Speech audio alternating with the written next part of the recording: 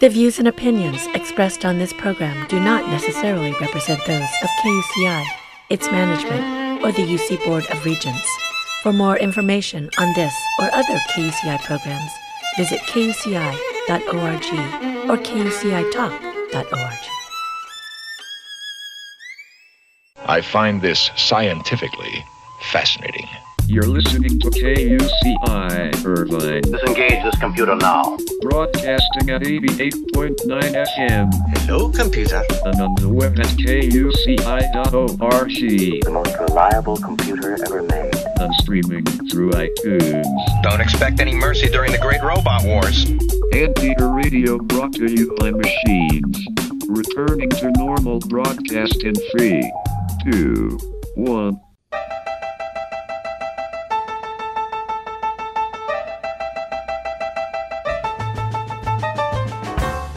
Ladies and gentlemen, welcome to UCI Conversations, a weekly public affairs program dedicated to exploring everything in the land of blue and gold, with interviews of UCI leaders, innovators, and last but not least, Zot, everyday anteaters. Hello, Anteater Nation. This is UCI Conversations. I'm your host, Kevin Bossenmeyer, and do I have a special show for you today. Not only do we have 2021 Nobel Prize winner in chemistry, Anteater David MacMillan, here in the studio, but we also have his wife, Jean Kim, a chemistry PhD herself. 6 months ago, I did a wonderful interview with Professor MacMillan soon after he received his Nobel notification.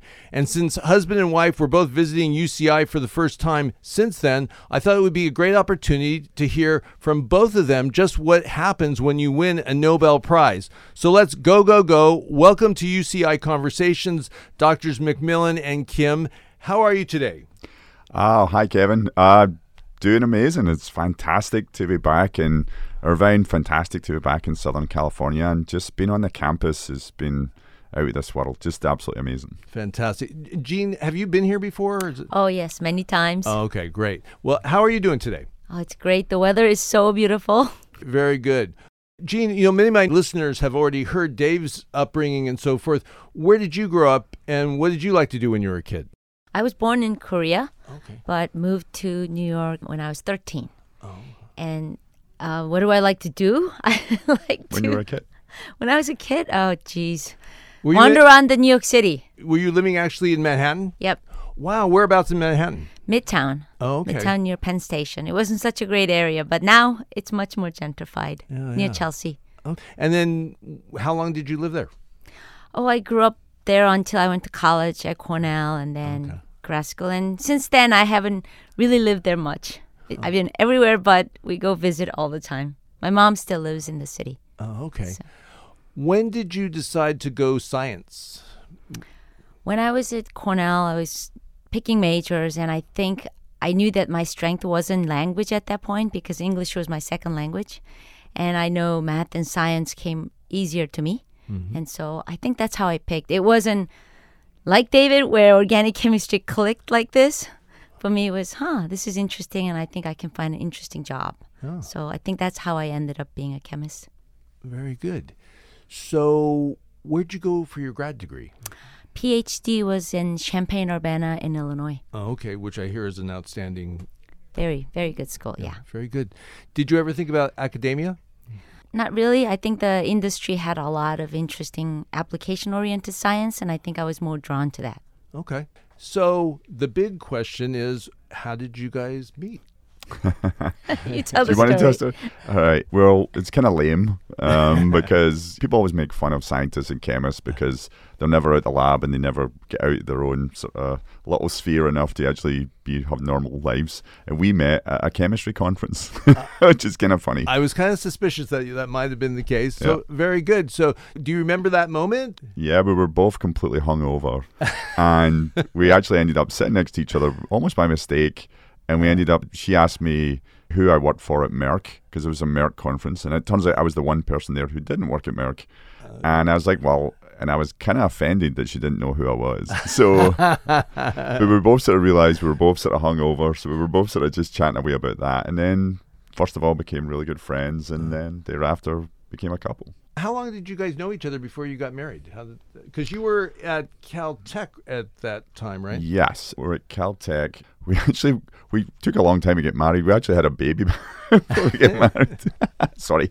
And but we were basically together after about 2 years. I think after about 2 years. I think we dated across the country, one in Caltech in Pasadena and me in New Jersey. Yeah, and we went back and forth. I'd fly back and forward from Caltech to New Jersey every week. For about 2 years. Wow, literally every week. You got to know the same flight attendants on the routes, so you got to know them, and they got to know you because you're just constantly going back and forward. But as soon as my daughter was born, Emma, as soon as I saw her eyes, I realized I was moving to the East Coast. Yeah, very good. How long did that whole transition take? To move across, I mean, it was, once I'd decided, it was basically, I had to get a job. And fortunately, Princeton was looking to really rebuild and build a strong chemistry department. And that was incredibly fortunate. So I was able to get that job. And then from there forward, it took about 7 or 8 months to move my research group all the way from Caltech all the way over to the East Coast. Right. And that must be no small endeavor to move a whole research group. It's not. It's a lot of work, and I would say that the people who did it predominantly were the graduate students involved, because they organized it amazingly. They did an absolutely incredible job on being able to sort of deal with all the logistics to do that. It's an amazingly tough job. Just moving the chemicals themselves is like extraordinarily involved just to sort of do that. Okay. And they were so committed, right? Because they're moving from California to New Jersey, which is not... Wasn't the most popular move. Yes, and but the whole group moved. Yeah, they were so committed, and they moved together. Gotcha. So when do you start working on asymmetric organocatalysis, which is what you got the Nobel Prize for? Yeah. We started working on it about, I think it was I started my independent academic career at Berkeley, and I started that in July, and it was probably about 8 months after we got there. So I was still a first-year assistant professor, and I came up with this idea and tried it, and it worked. And it basically worked first time, which was kind of nuts. But it was really very early on in your career. Usually, for most academics, and it's typical that your ideas take a long time to come to sort of fruition, and a lot of them don't work, and you have to keep changing your sort of focus. I was inordinately fortunate that my sort of first idea, which I was really excited about, actually took off very quickly. Yeah. Now, did you know Gina? That was before you knew her. That was before I knew Gina. Yeah. So when you have this idea, you know, of course, after I interviewed you the first time, people were saying, so what did he get the Nobel for? And I listened so intently when you told me, and I thought I knew, and then I was like, oh, I guess I don't really understand. So catalysis is, I love the description of how everything around us is basically a chemical reaction. Correct. So far, so good. Yeah. So everything that was caused by a chemical reaction, is that true?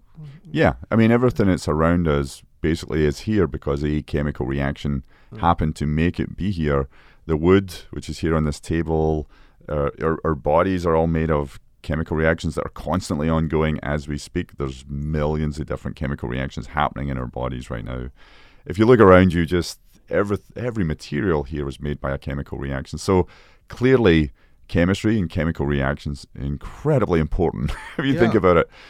Not just understanding them, which is obviously very, very, very interesting and important, but also inventing new ones, coming up with completely new chemical reactions that were not known previously, and thinking about ways that you can apply that to impact the modern world. That's what makes chemistry so exciting.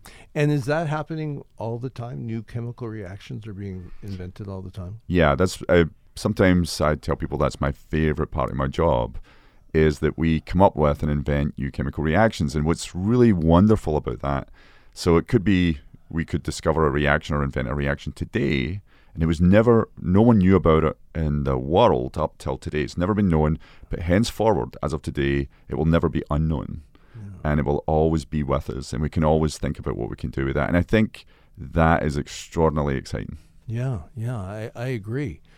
So once you made that first discovery, then was it just a matter of, well, we're going to apply this? Now we're to the organo part, organic catalysis. So before that, it was mostly metallic? Correct. So there was really two major areas, using metals and using enzymes. And enzymes are these very large proteins that are in your body that can do very specific types of catalytic reactions. And so those are the two major areas at the time. What we did is we basically thought about a third area, which was to actually use organic molecules to do catalysis instead of metals. Metals, in some instances, can be problematic or difficult to work with, and in some cases are not sustainable because you're basically taking these elements from the earth and using them but not being able to replenish what you have in the earth. Whereas organic molecules, they fit into the life cycle. So when you're finished with those catalysts, they can be recycled, and that makes them very much sustainable. So for that reason, we were very excited about developing this particular approach. I should say, to be completely fair, there are many metals you can use which are great to use and are abundant and actually allow you to do things that you can't do otherwise. So I don't want to give the impression that metals are not important. Metals are extremely important. But when there's cases that you can actually perform these with organic molecules successfully, those will typically be preferable. It would be better to use those than to use metals because it's just better for the planet. And does the discovery with organocatalysis, does it continue? I mean, are they... Oh, yeah, absolutely. Yeah. If you read any journal, basically in chemistry, you'll see there's always new organocatalytic reactions being developed all the time. I've talked to some people here in the last couple of days in the Irvine chemistry department who are performing organocatalytic reactions, which is wonderful to see. And it's enabling their research, which is also really, really great. So it's ongoing, it's constantly happening, and there's always new innovative and interesting inventions going on around in that area. Did you have any idea when you made that first discovery that it would be as big and profound as it's become? No. I would love to have thought. I thought people would really find it exciting. And as I've said to other people, my major thought at the time was, this is really great. I think there's a good chance I'm going to get tenure, which is when you're that age, you're a young assistant professor, tenure is really all you sort of think about. It really focuses the mind. Yeah. And so when we got this result, I thought, wow, I think we could maybe get tenure. And then beyond that, once it really sort of took off, then you started to realize that everyone liked it for all the reasons why you liked it. Mm-hmm. And so it really started to catch on. Yeah. And you're a co-recipient of the Nobel in Chemistry with Professor Ben List from Germany. He approached it a little bit differently, didn't he? That's right. So Ben, what he did, which was really clever, is he knew that in the literature that there had been examples of using organic catalysts for odd, unique reactions. But no one really considered them to be like this would be a field or this could go on for many different transformations. But what he did was he took that idea and he showed that you could actually use that in many different chemical reactions and many different processes, whereas before people had not done that. I should point out there was a third person who was involved as well called Carlos Barbas, who was also there at the time. But it's a really sad story. Unfortunately, Carlos passed away in 2014, and he was a really wonderful guy and was also an inventor on those papers as well. Ladies and gentlemen, you're listening to UCI Conversations. I'm your host, Kevin Bossenmeyer, and my guests today are UCI alumni and 2021 Nobel Prize winner David MacMillan and his wife, Dr. Jean Kim, talking all about life with a Nobel Prize in chemistry. Now back to the interview. When you went from UCI, you did postdoc work at Harvard, right? That's right. And who was your advisor? His name was Professor David Evans. And what were you looking at when you worked there? When I was in Dave's lab, I was actually doing metal catalysis. And so that's where I learned about this whole field of being able to make what we would call one mirror image of a molecule in preference to the other mirror image, which has really important implications for medicines and other things like materials. So while I was in Dave's lab, I was working on trying to understand the way metals could be used to do catalysis. And I learned an enormous amount from Dave and working with his team. It really was a really fantastic time. And what's the asymmetric part? So that's basically what I was mentioning before, which might seem a little bit confusing, but it's not. It's really simple. But asymmetric just means the idea that you can, for example, make one mirror image or have one mirror image of a molecule in preference to having the other one. The way I always like to teach this, really simply, is to, wherever you are right now, if you just look at your hands and you look at your two hands and you ask yourself, are they identical? And you think, well, maybe they are identical. They look kind of identical. But then if you think about it, if you were to think about your left hand and take a glove for your left hand, it would fit on it. If you were to take that same glove and try and put it on your right hand, it wouldn't fit. The glove would not recognize your right hand. So what that means is these are mirror images of each other. They're very similar, but they're different. They're mirror images. And your body, as it turns out, your body actually is predominantly made up of one mirror image. And so as such, your body can recognize the differences in mirror images of other molecules. The reason why that's important is if you think about medicine, that means you have to be able to make medicines as one mirror image and not as the other mirror image. So if you follow that so far, and if you think about catalysis is important, catalysis is good about making things, then asymmetric catalysis is the way to use catalysis to make one mirror image without making the other mirror image of a molecule. So you're saying it's important for it to be a mirror image, right? It's a very unique and interesting part of these organic molecules that many of them can actually exist as basically mirror images of each other. The part which is really interesting, or I would say is intriguing about all of that, is that these mirror images are really, really difficult to tell apart, right? When they're together, it's really hard to differentiate them. If you go into a lab and you were to use a piece of instruments to try and tell them apart, it would take about 25 minutes using a piece of equipment that would cost about $60,000 or $70,000. At the same time, humans, as we talked about, can differentiate them really easily. And in my talks, I always show this picture of my 3-year-old daughter and say, like, even when she was 3 years old, she could tell them apart in a microsecond simply by smelling them.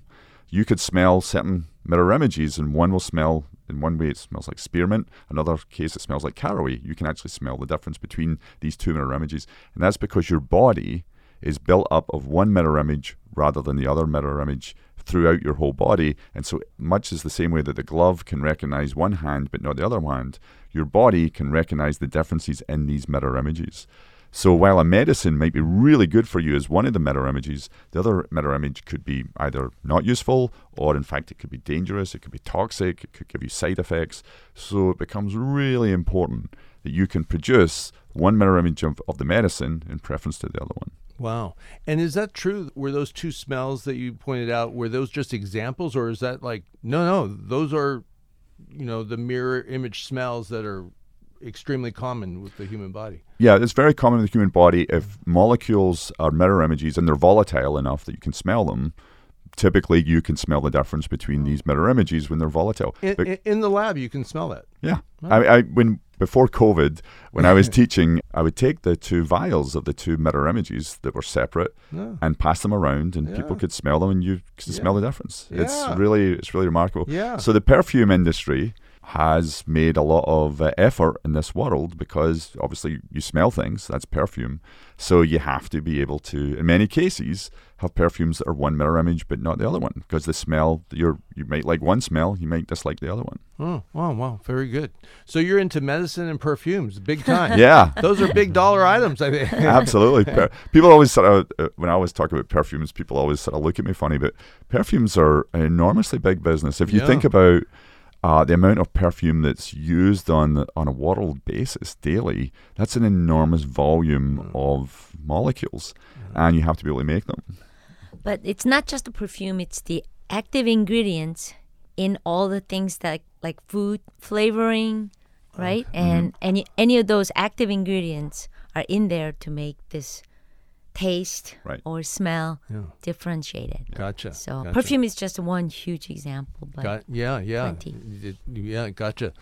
Well, Gene, how about just describing from your standpoint that famous morning on October 6th, 2021? Can you just give us your perspective, and later on we'll match it up to what Dave said? Well, typically David's a morning person. Okay. He'll be up early reading or something. And I was blissfully sleeping. And I hear this ding, ding, beep, beep, beep. I'm like, David, what is your phone doing? Why is it beeping? And so then he had to go and check or move the phone away so he wouldn't wake me up. I didn't move it. You moved it. Well, I moved. I woke up there, I moved it, and then eventually I think you had to get up to go check to see what was up because it was so busy that it wouldn't stop. And that's how we found out that there were people trying to get hold of him, friends, Ben list, Nobel Committee, I guess, members were trying to call you. So all those people were somehow trying to get hold of him, and he was either sound asleep or away from his phone because I put it away. And so that we didn't know for a while until he actually woke up to look it up in a newspaper in a You went downstairs to downstairs do it. in a But that was after I'd talked to Ben on the phone. God, what a crazy morning. So, do you remember that moment that Dave told you? Yes. I was still in bed. Yeah. And he had downstairs to look to see who won the Nobel Prize.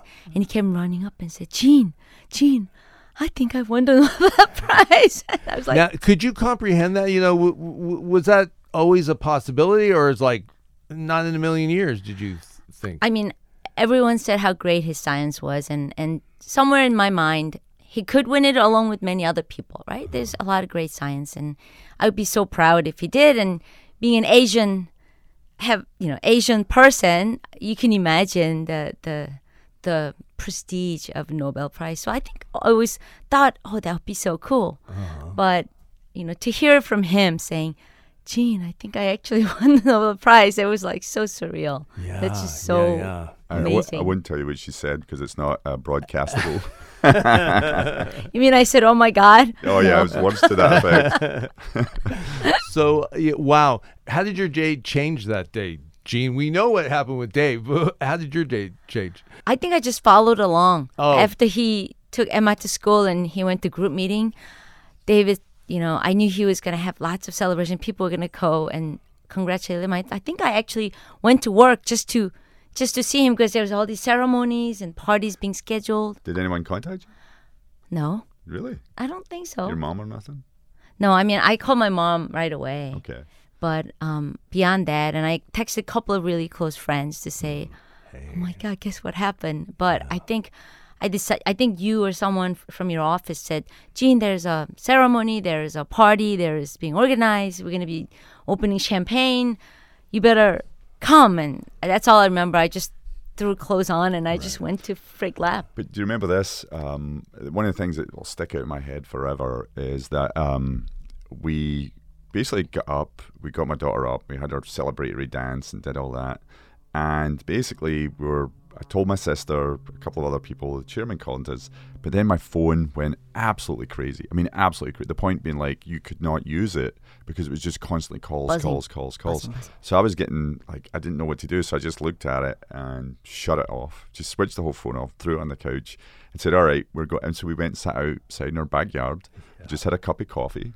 We had a really nice 15 minutes. Remember that? It Right. was just, And then people who really had to get hold of him, they texted me. They called me and said, can you please ask David to call the office of, president or office of this? Like they contacted me, I think, to get hold of you. It was so crazy. Yeah. Well, now that it's 6-7 months after when I first interviewed you, what has this journey been like? Do you think it's at all comparable to when the Beatles were on Ed Sullivan and it all changed? Has it been like that, or is it medium, or no, not really? It's been the most incredible whirlwind of just experiences. I would have, it's funny. I've seen, or I've known people who've won Nobel Prizes, and you've sort of come across them, and you kind of see what they go through, and you think and then you realize you don't know. It's just remarkable. The layers and layers and layers of things that happen, the experiences. And at some point, we decided we just had to enjoy it. We had to go with the flow and basically just put ourselves out there and have these great, unique experiences. And and lap it all up. And it's at times it's exhausting, but we know that come October there'll be a new Nobel Prize winner, and that'll be wonderful. That'll be a great day. But meanwhile, there's been so many different unique experiences that have just been unimaginable. 8 months ago, It's just been fantastic. Can you share some of the highlights? Sure. Yeah. For example, this may be meaningful to other people or not, but if you imagine, if you've supported a sports team your whole life, whether that is like the Anaheim Angels or the Dodgers or whoever, and I've supported this really big football, we call it soccer, but we call it football, but it's a soccer team in Scotland, and I've supported them my whole life, and they have a huge audience, and they brought me over. I was guest of honor in front of 60,000 people. And then they basically effectively gave me season tickets for life. You didn't mention the name of the team. Oh, the name of the team is the team is called Rangers. And what city are they from? They're in Glasgow. Oh, okay. So that was one, and you got to meet all the players and sort of do all of that. On top of that, you get to meet all these different politicians. We were just flown out to Korea to be in the presidential inauguration for the new president. We had to meet with the president and do all of that. We hung out with the man who owns Samsung. I saw that on YouTube. Yeah, that was a really. So there's just I'm sort of, you can go on and on and on. There's William Shatner, who's Captain Kirk. He interviewed me from Star Trek. He interviewed me for half an hour, and then we had a great time. We had great chats, and he subsequently called me back a few times to talk on Zoom and sort of just chat away with me, which is beyond surreal. I mean, like this, you're sitting there talking away to Captain Kirk. So. And there's just, I'm going over next week to meet the Prime Minister of Scotland. I mean, it goes on and on. There's so many different, I'm missing lots of them already. Maria Ressa, we got Maria to meet Maria Ressa. Ressa. Yeah, it's just there's Nobel Prize Peace. She's also from Princeton. She's an undergraduate from Princeton. But she's under house arrest in the Philippines for freedom of speech because she's a journalist. She cares about freedom of speech. She's a remarkable, remarkable woman. We got to hang out with her and my family and it was just, she's so cool. She's so cool. Yeah. So there's just all of these things that are continually sort of happening, and you keep getting invites to do these other sort of cool things, and it's like nothing I could have ever thought of ahead of time. And I love watching you get mobbed by high school kids who have questions. What is it like? How did you do that? What did you have for failures? They have so many questions for him, and they're not shy to ask. And it's great to watch them because they're so inspired, and they're just so curious about, how he did it. Right. What challenges he experienced. And I love watching that. And I think that along those lines, one of the most, for me, powerful days of my life was the Ukrainian ambassador to the US contacted me and said, would I give a class to kids in Ukraine who'd been displaced due to the war? And I said, sure. And I went on and did that with this large group of Ukrainian high school kids. And that was powerful and very humbling at the same time to sort of do that, because you realize that you're having this experience and you're going through all of that, and then you suddenly realize there's these people who are going through this horrendous situation. But there's little things that you can do. It's very small, but at least you can sort of be part of trying to sort of keep their focus on moving forward and being positive. And that was a really, actually, very emotional, very moving day for me. Excellent. Ladies and gents, you're listening to UCI Conversations on KUCI 88.9 FM in Irvine.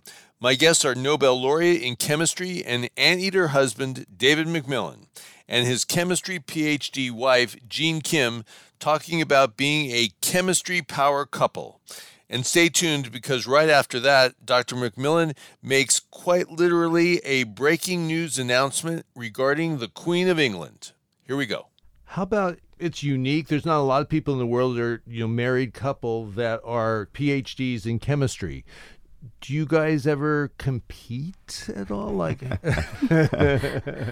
No, but I do ask him advice.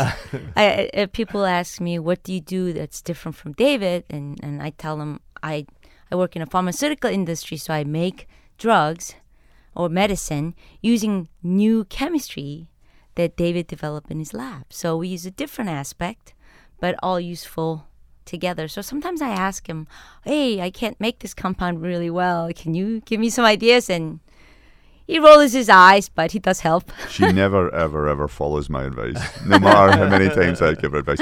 And just to sort of point out, to sort of brag on her behalf, it's really nice that I won this award. But she, honestly, this will sound disingenuous, but she's the real star in the family because she's now put 2 different medicines on the market. And that's unbelievable. Most chemists would be lucky in their career if they do one. And she's put 2. So she's pretty special, and she's an amazing medicinal chemist and has really had a large impact on humankind.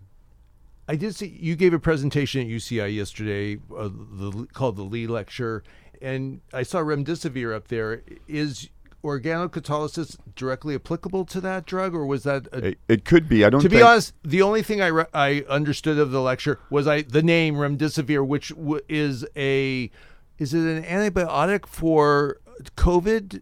Remdesivir, it's an antiviral. It's an antiviral. That's what I meant. Yeah, antiviral. Antiviral. Yeah. But no, I don't think it's used for that. I think it possibly could be used for it, but I don't think that's actually how it's manufactured at the moment. I think there's a different way it's manufactured. Right? Were you maybe pointing that out in your slide? That was what we were talking about. There was a different research area that we developed where we're basically using light to allow us to understand biology and biological mechanisms in a way that hasn't been performed before. And one of the parts of that. And this area is, some people thought that this area you would receive a Nobel Award for potentially in the future. Yeah, I don't know if that's true, but but it's an area that's it's great. It's a fun area. It's an exciting area. There's a lot of good things happening there. And it's basically really cool to be involved with trying to understand the way that these molecules actually are interacting with your body. And we do that using these techniques now that involve like blue LEDs and light to actually do it. How did you come up with this idea? Was this as radical as organocatalysis? I think so. There's a big problem in biology, which is trying to understand the way that a lot of these mechanisms, like how all these proteins in your body are interacting with each other that lead to disease or lead to cures for disease or why they work. And so based on that, we were talking to some really fantastic scientists at Merck about this question, and we started to think about how to use chemistry or chemical reactions to solve that problem. And we came up with this way of using light and catalysts that absorb light to allow you to effectively use like proteins in your body, that a way that allows these proteins to leave their footprints wherever they go. And that's something that really hadn't been successfully accomplished at this level before, was to leave their footprints, and we developed that, and it's working. It's really nice. And so now we can understand what these proteins are doing in your cells in your body, and basically the implications of that for thinking about going after new medicines. And it's called? It's called micromapping. Thank you. Sorry. Thank you, Gene. Yeah, it's just called micromapping. And that's part of photoredux? Correct. What's the difference? So there's really, in my career, we've really been involved with 3 different areas. And the first area was organocatalysis, which we talked about. The second area was photoredox. I'll tell you that in a second. And the third one, what we're talking about now, is micromapping. Those are 3 different sort of areas. But the photoredox one is basically how do you use light to catalyze new chemical reactions, which has been really a great area I've been involved with. But after we'd sort of been, and we're still working that area heavily, but we then started thinking about, could we actually, instead of using light to catalyze reactions for chemistry, could we actually start to use light to understand biology? And that's why we've started sort of moving in that area too. And what was wonderful, I gave this talk a couple of days ago at Irvine, an amazing group of biologists and chemical biologists here at Irvine, and they were really excited about it. So a lot of them are wanting to collaborate with us on now employing this, which is wonderful. That's, as a scientist, exactly what you want to have. Fantastic. How about what's on your calendar coming up? Do you have any news? That's yeah, so I just found out that indeed the Queen would like to meet me, and she would like to meet me because she wants to give me a knighthood, which absolutely blew me away. I'm not just saying this to be, and hopefully it doesn't come across as being disingenuous, but I'm a working class kid from Scotland, And the whole idea that I'm going to get knighted is just crazy. It's completely surreal. And I love it, and I am so happy about it. But my favorite part is, while I'm supposed to be called Sir David, I don't really care. I don't want anyone to call me that. However, my wife gets to be known as Lady Jean. Yeah. And I'm so excited. The kids love this. My family love this. It's just going to be hilarious. Oh, that's fantastic. Well, congratulations. And this is actually breaking news. This is being announced today. Yes. So, basically, it was announced an hour and a half ago. Yeah. Wow. You heard it first here, folks. Practically. How about in terms of your family dynamic? You have 3 daughters that are about all college age. Is that true? Or? 2 graduated, and 1 is a junior in high school. Okay. So are they chemistry people? So the youngest one, the 16-year-old, she really is excited about chemistry. Okay. And so she's thinking that that's maybe a direction she wants to go in when she goes to college, which we think is pretty fun. It's pretty brave of Emma. Yeah. But she really likes chemistry, which is cool. Yeah, she finds it interesting. Yeah. And she works hard at trying to find the type of chemistry I think she's going to like. I think that's important. Yeah. In terms of, so far, your explanations are so concise and you kind of get to the chase right away. You make it sound easy, like you can kind of come up with something every week. But I don't think that's the case. Is that true? No, I think a very wise man I knew who actually won a Nobel Prize, Bob Grubbs, who unfortunately passed away last year, but a wonderful guy. He always used to say this phrase, which is, you do your best and you call it great. And I think that's what a lot of science is, that you try lots of things and a lot of things fail. But when things do work, you make sure that people understand them. You make sure that people really are able to appreciate what it is that you've just accomplished, so that they can start to think about how they would use it in their world. So you have to be able to communicate that well. but the key part is there's a lot of failure. For every success, there's an enormous amount of failed reactions along the way.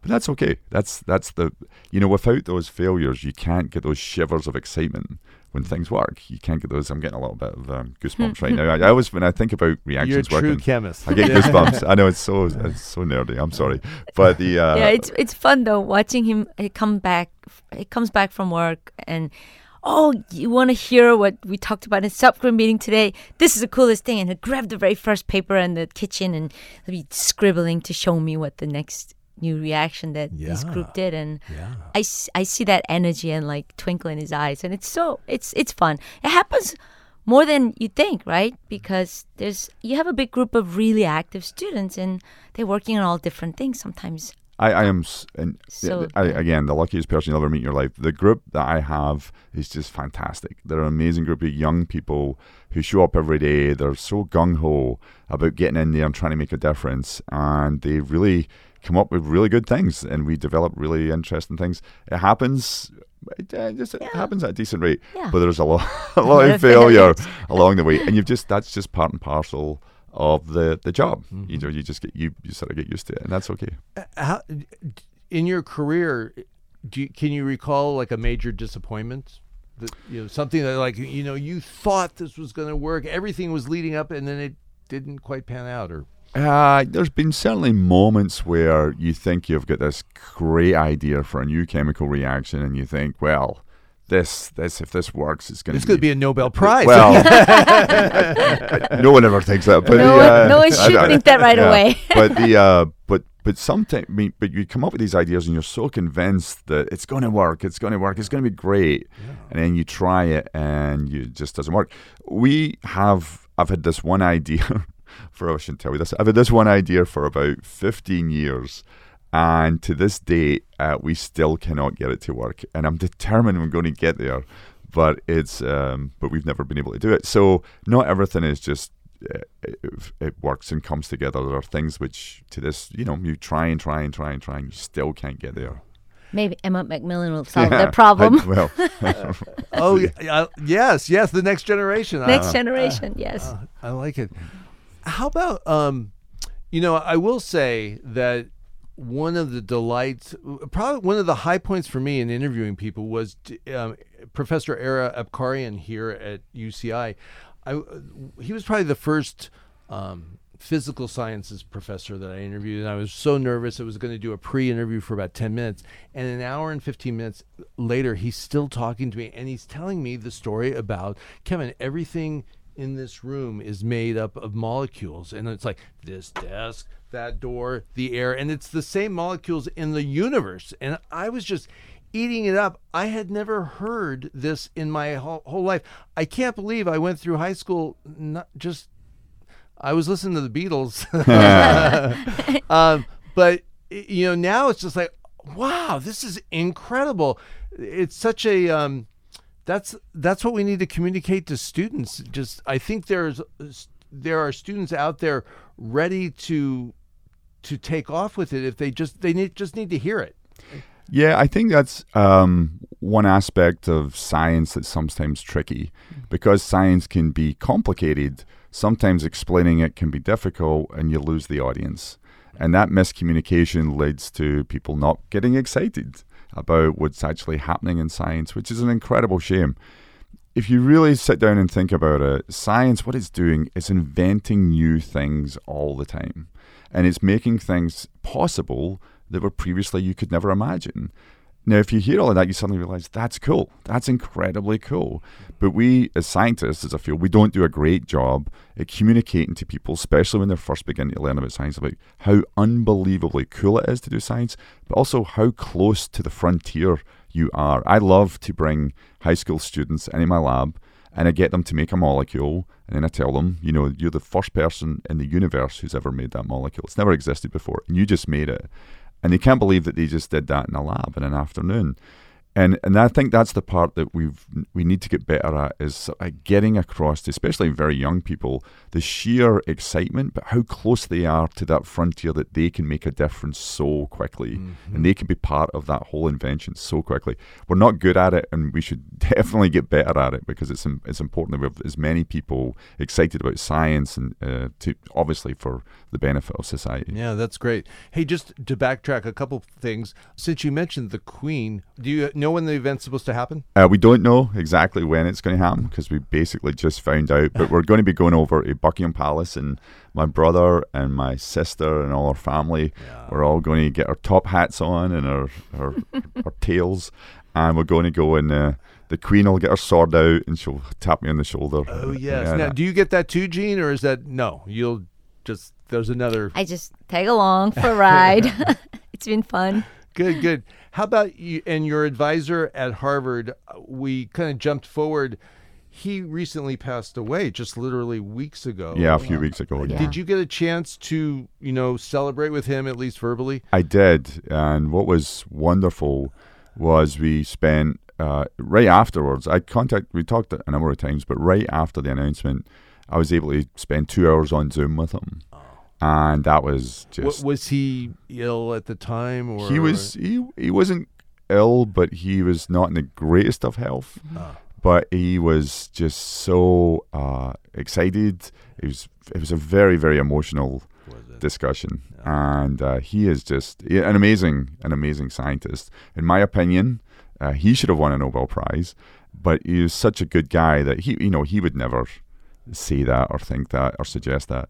But he, was just so happy for me, and I was so happy for him. It was just an amazing call. Yeah, wonderful. And Larry Overman was your advisor here at UCI. Yeah.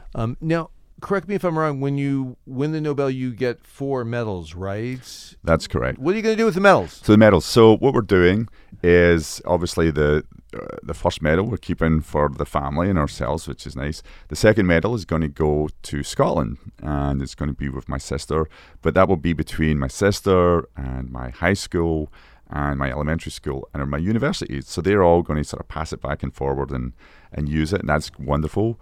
The third medal will come to UC Irvine. We're going to give that over here at UCI, which we're really, really excited about. And you haven't given it yet, or no? We're waiting on at the moment is we have to get medal cases for them, which we're working on. We're still taking some time. And then the fourth one is that it's going to be like the Stanley Cup. And, the Stanley Cup, it just moves around from house to house of all the people who've won it. Right. I've had almost 200 colleagues or people who've worked in my lab So we're going to basically send it to those people for a week at a time, and they'll all have it for a week, and then it'll move on to the next person. It will get lost. I'm convinced. It's just basically good. There's going to circulate amongst my group because it's all wonderful that we get to experience this, and my name is on it. But this is the work that was done by a group of people. And without that group, I would have not been able to do this on my own. It would have been completely impossible. So without that group, the group is just these remarkably great humans. They're great scientists. Without them, it wouldn't have happened. So I think it's critical that they all get to share in this. And it's interesting that one of your first year recruit from the group who worked on, I think is a professor here in the chem department, right? Yeah. So V Dong, right? Yeah. So V was in my first class, my first year as a PhD student, and to see her and all the things that she's now accomplished, and she is working on just remarkable things. Mm-hmm. And she's a top professor. She's incredibly gifted, incredibly creative, and to see her now at Irvine is just, it's sort of full circle. It's so wonderful actually to see her, and she was an undergraduate here as well. Wonderful. How about responsibilities up in the upcoming year? Is there something called the Landau Lectures? Can you tell us about that? Yeah, the Landau Lectures is an event that's held, I think it's every couple of years, but it's held in Germany. And what they do is they get together a number of Nobel laureates with a host of young scientists, usually scientists who are graduate students between the age of 21 and about 25. And the idea is to really just allow those people to hang out and talk science with each other for a week. And they have all these, you give lectures, but you also give have sit-downs with like 10 people at a time to talk about, what are the things that you're excited about, you hear what they're excited about. And I think it's to allow a lot of young people to demystify, I think, some of the Nobel stuff, and so that they can see that we're real people and we do science the way they do science, and to also give them that sort of momentum to say, yeah, they can do what we're doing. They can sort of think the way that we're thinking, and keep them moving forward to hopefully motivate them towards what's going to be hopefully their academic careers in the future. Wonderful. That's right. Ladies and gentlemen, you're listening to UCI Conversations. My guests today are Anteater alumni and 2021 Nobel Laureate in Chemistry and soon-to-be Sir, Dr. David MacMillan, and his partner in life, his wife, Dr. Jean Kim. We now talk about pillars of a happy life. How about for both of you, in terms of leading a successful, happy life, do you have three, are there any pearls that you follow or that you've done that you didn't even realize, like that that you think are important, maybe that you taught your kids or tried to teach your kids? Or I think they've always they grew up watching both of us really committed professionally, right? And so I think they understand that we have our own passion outside even family, as much as we love our family and that's our core that keeps us grounded and happy. They know that it's important also to find happiness at work. Find something you really love to do. And I think David always tells Emma, it's not a job. It's if you love what you're doing, that it's just all fun. You get to do that. And we spend so many hours working, right? So I think they know how important it is to find something they like to do. I think they learned that from us. Yeah, I would say that's definitely one. Yeah. The other one I'd say is just laughter. I mean, one of the things which is, when I was growing up, was big in our house, was just having just laughing at each other all the time. So in our house, it's the same way. We just sit around and we joke around with each other all the time. We kind of make fun of each other all the time. And so there's just so much laughter. And I think it doesn't matter what you do or where you grew up. If you grew up in a household where there's just a lot of laughter and enjoyment, and you can't beat it. It's the wealthiest thing in the world, regardless of how much money you have. That's wealth, is to be happy. Your daughter is just immensely proud. A good description, or is there a better? I don't know. Or are they like, come on, Dad? Yeah, I think the youngest one is hilarious, and we'll be talking away, and she'll sort of roll her eyes. And she'll be like, "Is this a Nobel thing again?" And so she's just. She's a great kid, and she's a 6-year-old kid, but she's, she'll put us in our place about, like, if we're getting too to going down that, getting consumed by this pathway or that pathway. The oldest, Danielle, is very chill about it and will appreciate it. But the middle one's always arguing about social psychology and social science. Yeah, social science.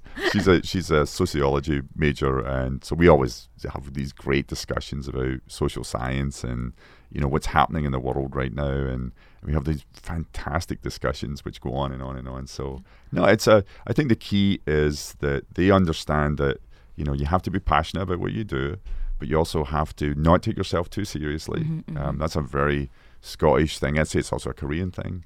You've got to self-deprecate, but you've got to have fun. You got to have fun. Yeah, and we love to go on family vacations if we can, when we have time.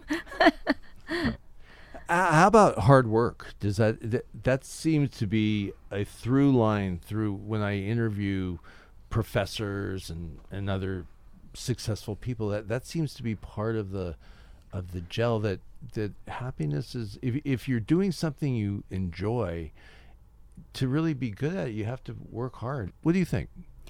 I think for us it's all a given to a little extent, right? We never, I don't think you can get ahead without working hard anyway. So I think it's like the basic. You work hard at it and good things will come, right? And if you love what you do, then all of those ingredients make success happen. I don't know. I'm not sure I tell my kids to work hard. We never do that. I think I don't really think I work that hard. It's not that I'm lazy. I just never think of it as working. Yeah. It's this thing where you're just involved with this area and it's exciting. It's like doing anything you enjoy, whether it's sitting watching on TV, watching soccer, or being in the office thinking about ideas and seeing what's going on. It never feels like it's really that you're been forced to be there and you're doing it because you need to do it. You're doing it because you want to do it. And I think for us, it's hard to think of that as hard working. Yeah, that's why I'm like, I don't think I preach them and say, go work hard. No, it's not like that. I think they see us doing work because we do it naturally and enjoy it. But we do spend enormous amounts of time doing it. So so if the question is, do you have to be involved? Do you have to be passionate about it for it to get it? Absolutely. Yeah, for sure. Gotcha. For sure. How about you're here for this special return to UCI? Do you know when you're coming back again? I don't know when I'm back again. We'll probably be coming back again. Actually, I do know when I'm coming back because we're just talking about it. My favorite chemist in the world, Larry Overman, is going to be turning 80 next year. And so the group, all of the alums, are going to organise a big reunion, a big birthday party symposium for Larry. And we'll all get back here at the UCI campus to celebrate Larry next summer, which is going to be fantastic. Excellent. How about, going back to organic chemistry, such a common term. You hear a lot of people afraid of it, and you seem to take to it like a fish in water. Yeah, I mean, for me... Were you like that too, V, or... No, I'm sorry, not V, Gene. No, I studied physical organic chemistry. I was a photochemist in grad school. I found PChem much more easy because it's just all math, it seemed to me, whereas organic was... I had to work at it. I don't see three-dimensional as easily as I think David does. But I think it's like a new language, and it's kind of fun once you get the hang of it. So it's kind of three-dimensional. Is that true? Oh, yeah. Organic is three-dimensional. Oh, really? Yeah. So you have to be able to... It really helps if you can see all these chemicals, these molecules in your mind's eye, if you can see them in 3 dimensions. Like Tinker Toys? Or? Yeah, exactly. And as long as if you can see them that way, it really helps to think about how they'll be able to interact with each other. So are metals not organic? They're not organic. So are they not 3D? Oh, they can be 3D. They are, very much. I mean, when it's attached to something more so, right? Yeah. Because the metal itself has that electron density, but when it's complex to something, then it's absolutely going to be 3-dimensional. Everything, that you make and biologics, the protein and all that is completely 3-dimensional. So I think it helps if you can visualize that really well. And I think that I'm not as quick with that, and so I had a little more hard time. For the record, I was absolutely terrible at physical or chemistry. So we have the opposite. So that came easy for her, and it was very, very difficult for me. So we were very different in that, and complementary in that way. As we're closing here, would you guys share just what you appreciate about each other? Yeah, I mean, I think, one of the things I was going to say about what makes it tech and what makes things great, if you find someone who you end up being married to, and I know this is cliche, but it's completely true, if you find someone who's your best friend, who you laugh with, you joke with, when something happens to you, that's the person you want to tell, because instinctively, that's the person you connect with. Then you've found the person you want to spend the rest of your life with, and it never gets old, it never gets tired, it never gets jaded, and it's always fun. And so for us, what's been amazing is that we get to experience all these experiences together. And there's nothing better than when you get to do something than get to share it with someone. Right. Wonderful. For me, I appreciate David's sense of humor. I find it funny, and he'll say the goofiest things, and I crack up laughing, and Dave will pat me in the back and says, "This is why she's with me." And I'm like, okay. The one person will laugh at my jokes. Well, Gene and Dave, thank you so much for stopping by to visit with us. It's been thrilling to have you on campus this week, and it's great to meet both of you. Best wishes at the Palace for your and thank you so much. Congratulations. Thanks, Kevin. Thank you for having us. Zot. You're very, Zot. Is that what you said? Yeah, Zot. Zot. Thank you again to Anteater alumni and Nobel Laureate in Chemistry, Dr. David MacMillan, and his wonderful wife, Dr. Jean Kim, for joining us today on UCI Conversations after their triumphant return week to campus for the first time since Dave received his Nobel distinction. And before we move on, Anteater Nation, take note. The 2021 Nobel Prize winner in chemistry, David MacMillan, loves UCI for everything it did for him. He truly believes he would not have achieved the momentous recognition of the Nobel without earning his PhD at UCI, without attending UCI. Listen to his and Gene's soundbite before we even started the interview. What an amazing time. Unbelievable. It's a great department. Great campus. Such a good people here just know how to run a hell of a show. Atmosphere, It's just an amazing place. Yeah. Everyone associated with UCI should be proud. One of our own just received the Nobel Prize this year. Whoa! And don't forget, not only that, but our power chemistry couple, MacMillan and wife, will soon have the distinction of being knighted. Sir David MacMillan and Lady Jean. Oh, so very British indeed. Downton Abbey, cheerio, here we come. 3 cheers to this amazing couple and best wishes for their future success. Until we meet again. And now turning the page, coming up next at the top of the hour is Oswaldo Diaz with his Spanish Espanol speaking show, 30 Minutes to Mindfulness. Stay tuned. You have been listening to UCI Conversations, where every week we explore another corner of the fabulous land of blue and gold with interviews of UCI leaders, innovators, Nobel Prize winners, and Zot, everyday anteaters, right here on KUCI 88.9 FM in Irvine. I'm your host, David MacMillan, otherwise known as Kevin Bossenmeyer, wishing you a pleasant good evening and encouraging you in the words of Professor MacMillan, find your passion, don't take yourself too seriously, laugh at every opportunity, and keep having fun. Take it away, Fred Kaplan, with Side Pocket from your CD Signifying.